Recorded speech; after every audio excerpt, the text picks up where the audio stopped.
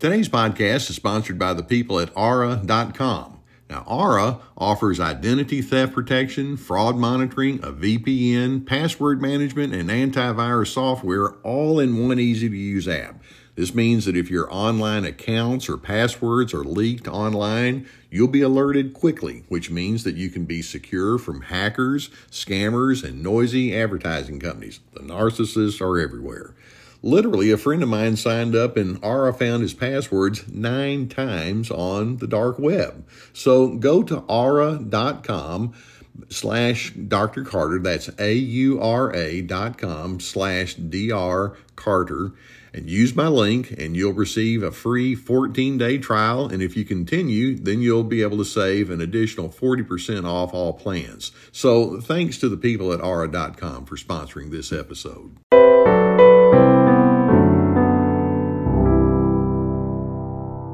Welcome to this week's episode of the Surviving Narcissism podcast. This is Michelle, the program director, and I would like to start this episode with a short introduction. For those of you new to this podcast, Surviving Narcissism is the product of many years of work done by Dr. Les Carter. Dr. Carter is a best-selling author and therapist with more than 40 years of experience specializing in anger management and narcissistic personality disorder. This week, Dr. C's topic will be Adam, Eve, the Serpent, and Narcissism.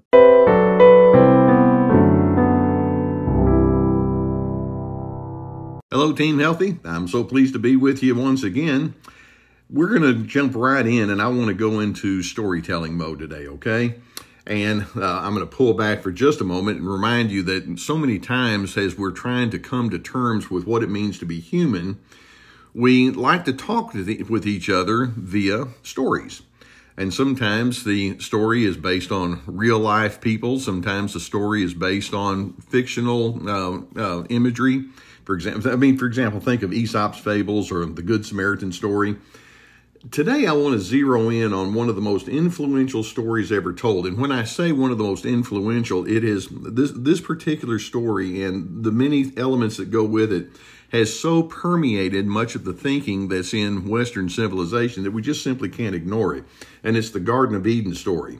Now, this is something that's obviously a part of the Christian tradition. It's part of Judaism. It's certainly told in the story of Islam. And then there are related or parallel stories of a similar nature with indigenous people or with Hinduism and Buddhism. In other words, as we try to look at the origins of good versus evil, we all have these various stories that we like to tell. And I think it would be interesting for us to see what this particular story of the Garden of Eden says about, someone's interpretations of humanity. And just please know, I'm not here to try to proselytize anyone or persuade you over to a particular religious orientation. I just simply want to say, let's take a look at this story since it's such an enormous part of our historical understanding of humanity. So here we have this story of the Garden of Eden. And most of you know that the Garden of Eden is first described as a place of paradise. There's an absence of suffering, and Eden represents the ideal form that humanity could live into. It represents the presence of openness and trust and innocence. Do you ever think of why Adam and Eve were naked and they were not ashamed? That symbolically, that implies they just had nothing to hide. They were just completely transparent to one another in that kind of form. The story also implies that as we have this Eden as part of the creation, it implies that life arises from the will or the intent of the Creator. And in that very thought right there, the story tells us that there's a transcendence that's part of life. In other words, there's something bigger going on here than what meets the eye. And of course, as I look at humanity, it's so fascinating to me to just ponder the questions: where did the concept of love or kindness or regard or fidelity or goodness come from? And that's part of that transcendence that I'm referring to. When in the Garden of Eden, the implication is that life's meaning is found through connection. The story begins with humanity being connected to God, to the Creator, and then to fellow humans, to the animals, to all of nature. And so the implication is that's what we were intended for. And then in addition, humanity is grounded in concepts like freedom. You have the freedom to choose the eating of the tree of knowledge of good and evil. We're intended for peace. We're intended to have communion with all that is in front of us. So we have this idyllic beginning, this idyllic setting that where Adam and Eve show up. And the story goes on to say that as life progresses, problems occur. There are cracks in the foundation. Eden is there, but humanity is not able to completely live perfectly into what Eden has to offer. And so here we go into the question, how did we get into the mess that we're in, and what is it that has gone afoul with humanity? So we have our two protagonists. We have Adam and Eve, and then we have the antagonist, we have the serpent. And the just right there, as we just anticipate what's about to happen in the story of Adam and Eve and the serpent, we can recognize that in this story, one of the themes that's there says that life is good, but it's not secure. We have vulnerabilities. There are elements on the inside of us. There's a knowledge, there's a yearning inside of us to have the good things. But then there are aspects of life that can bring us down. What might those aspects be? Now, as we look at the interaction between Adam and Eve and the serpent, there are 5 different elements that I want us to examine that show up. And by the way, as I make reference to this, I'm going to eventually come back around and show you what the social psychologist Erich Fromm came up with. He was a secular Jew, and he followed Freud, and he had lots of things to draw upon from this story as it relates to humanity. So hang tight. I'm going to bring it back into the field of psychology through Erich Fromm's teachings. But there are 5 different elements that we want to examine. First, we have Adam and Eve. They're in the garden, and the serpent approaches Eve thinking, I assume anyway, that she's the more vulnerable of the two. They had been told that they could eat from any of the trees of the garden with the exception of the knowledge of good and evil. There's a symbolism there. The implication is that there's an ultimate correctness that they don't need to mess with. They just need to go along with it. But the serpent says, well, why don't you eat of that tree of knowledge of good and evil? I mean, look at it. If you eat of the tree of knowledge of good and evil, you'll possess ultimate wisdom. And the temptation becomes very strong, and the story goes along to say that Eve ate of the fruit and then gave to Adam, and he ate of the fruit. And we ask the question, so what does that mean? What does that one portion of the story tell us? In that portion, what we see is that humanity has decided to override the ideal way of life as determined by the Creator. The harmony, the peace, the healthy interaction that's there.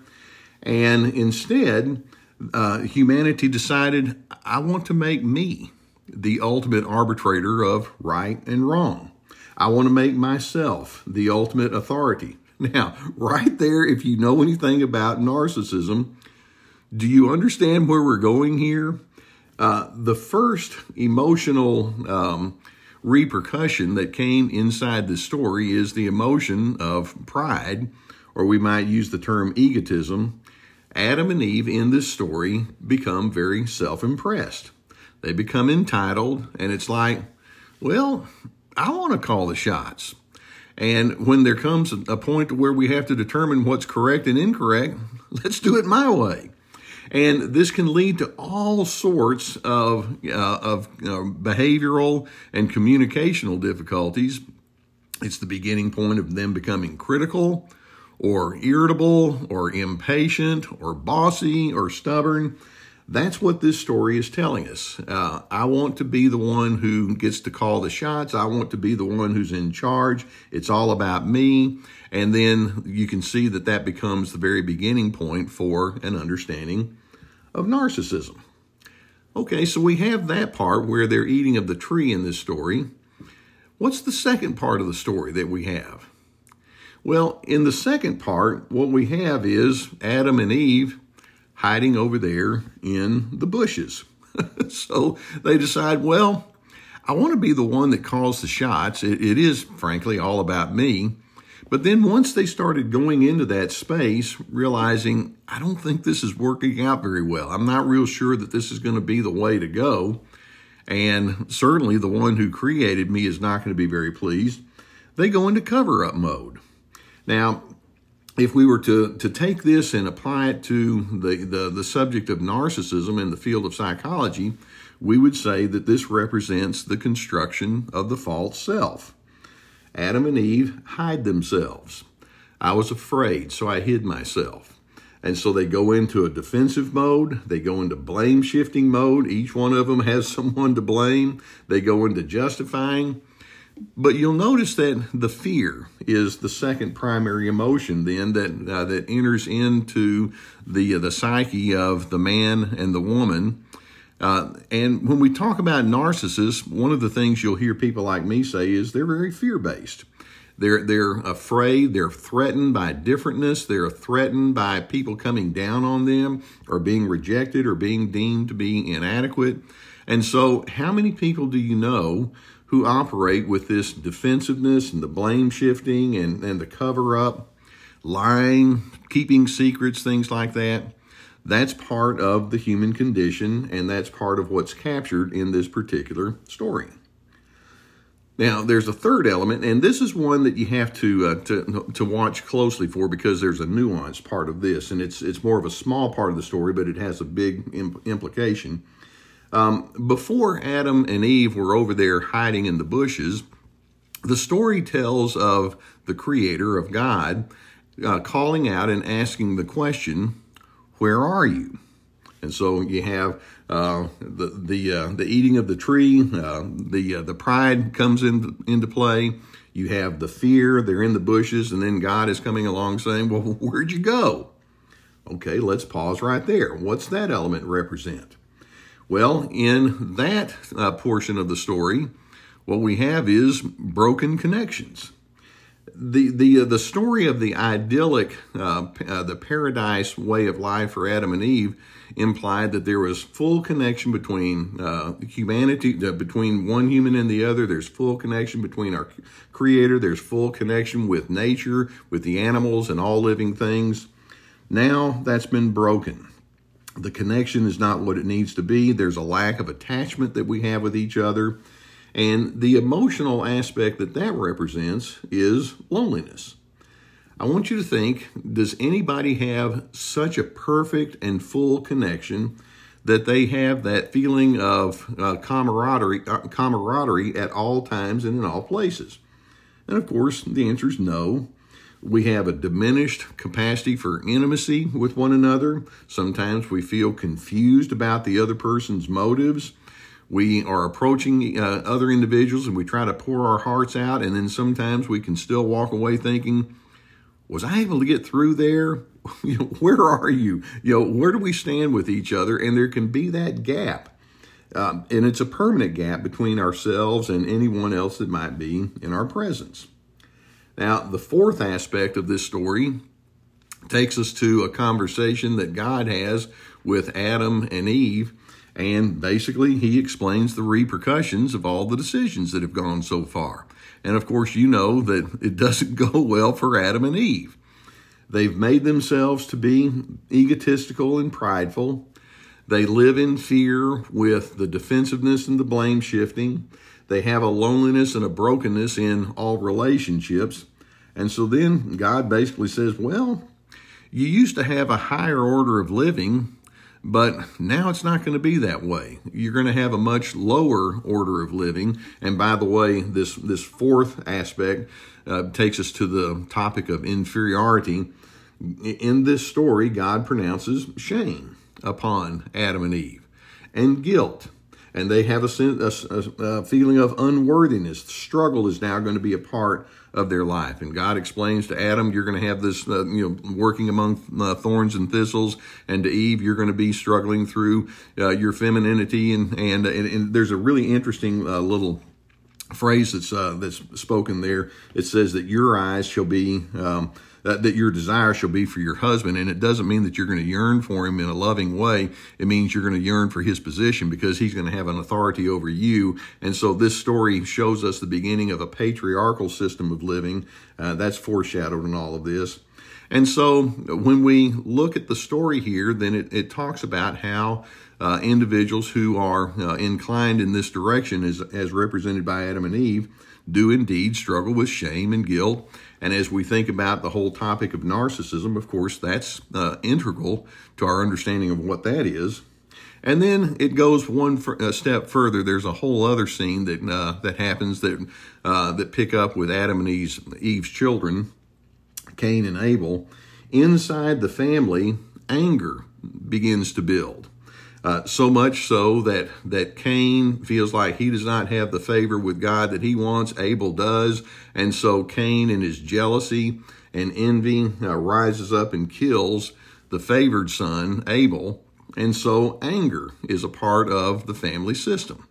And of course, anger can be shown in so many different ways, whether it's in open aggressiveness or contempt and things like that. And so that becomes the fifth element.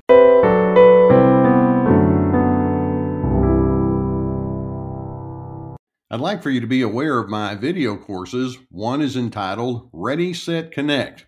Now, narcissists are quite capable of throwing you off balance, so this course keeps you focused on the skills and the mindset that are necessary for positive connections.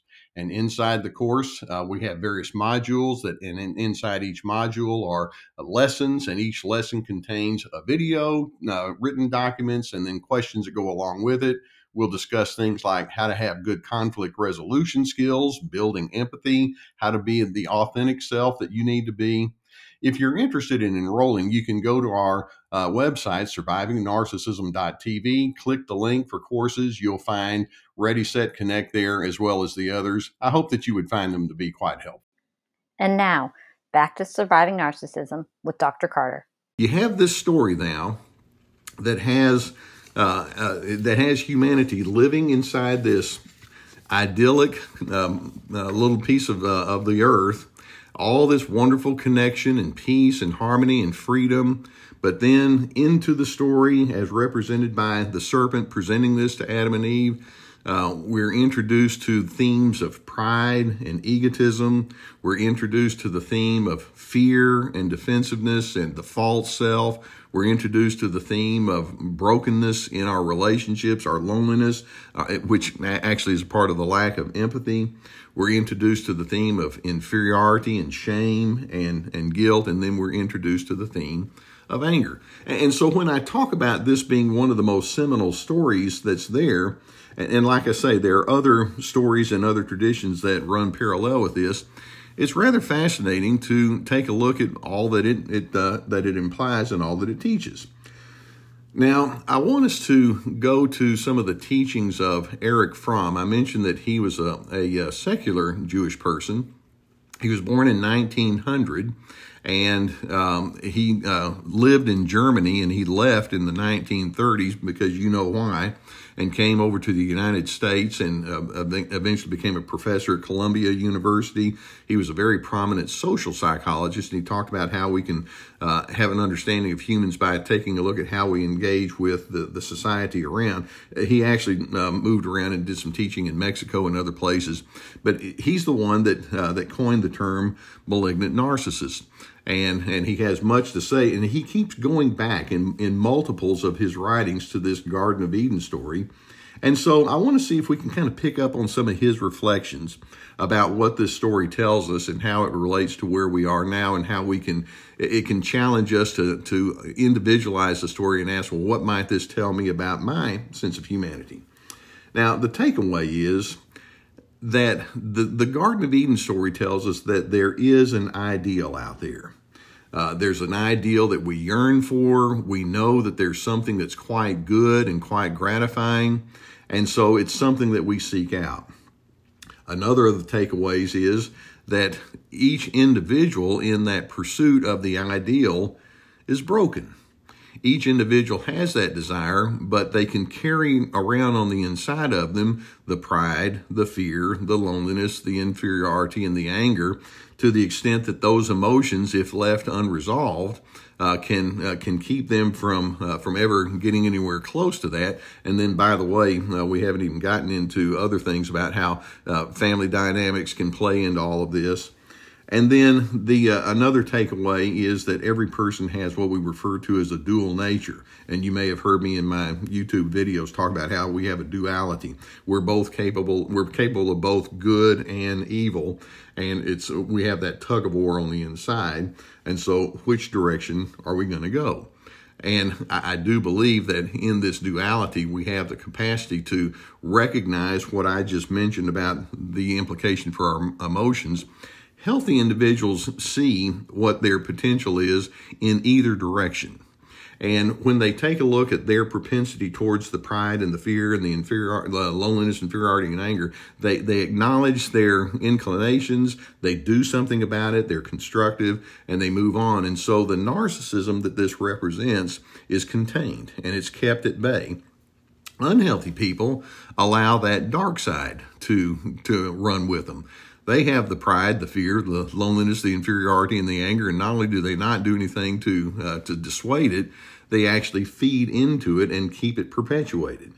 And so as we go further into Erich Fromm's reflections, one of the things that he mentions is that he says that by breaking ties with the Creator and the created, humans are destined to struggle to determine who is going to be friend or foe. And there are times when human beings can feel alienated among many individuals.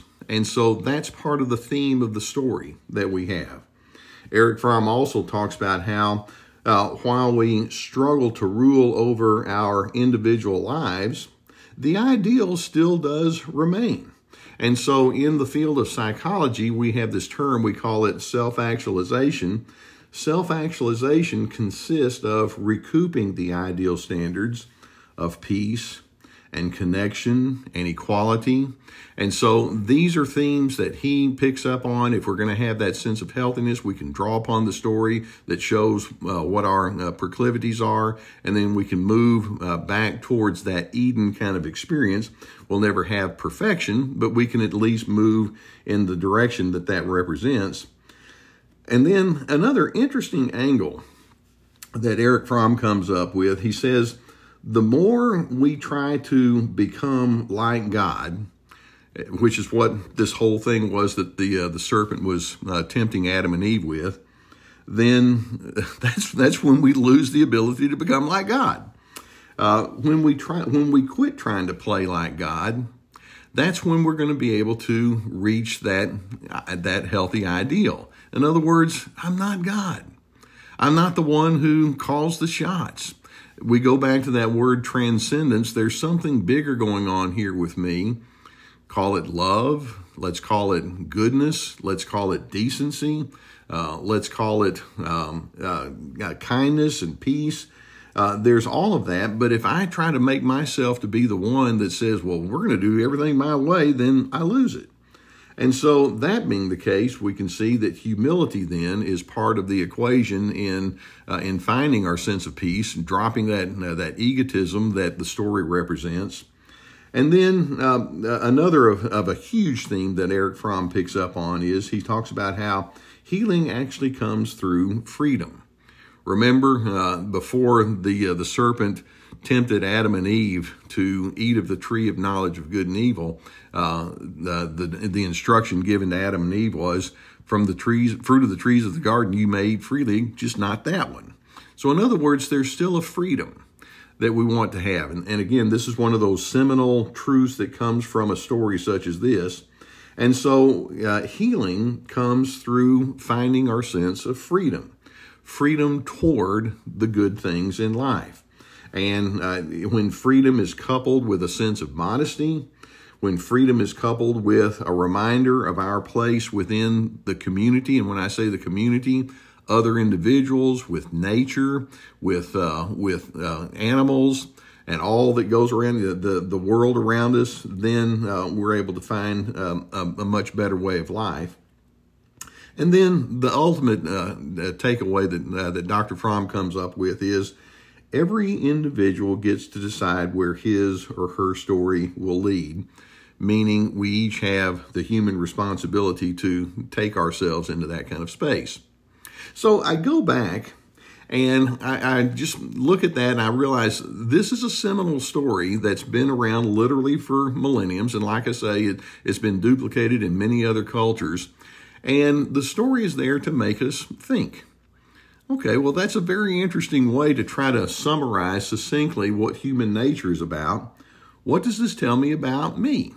And I hope that you can be the kind of person that likes to be challenged by this or by many other writings and elements of morality that are out there that can make us think about who we are and how we got to the place where we are.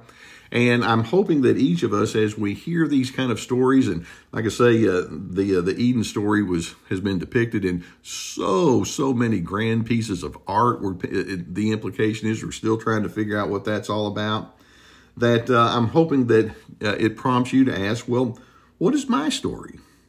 And what is my story specifically as it relates to those 5 primary elements: pride, fear, loneliness, inferiority, and anger? How is my story being told? Where is it headed? And how can my understanding of this and recognizing that other people have a similar story that they're trying to come to terms with, how does this impact the way that I engage with the world in front of me? So I find things like this to be stimulating. It's like, okay, there's so many different ways to try to explain who we are and how we got here.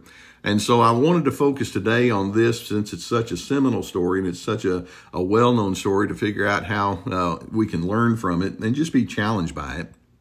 So as we part ways with each other here today, I'm going to go to that question. What is your story?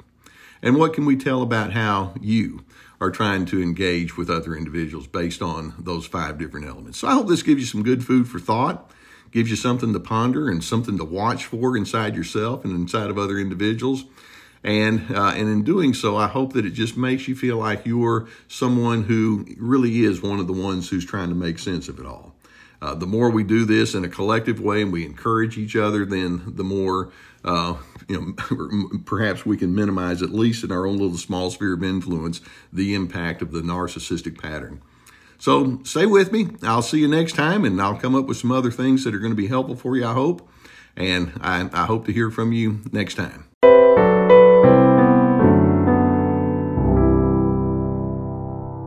Thank you for joining us for this week's episode of Surviving Narcissism. We are glad to have you on Team Healthy.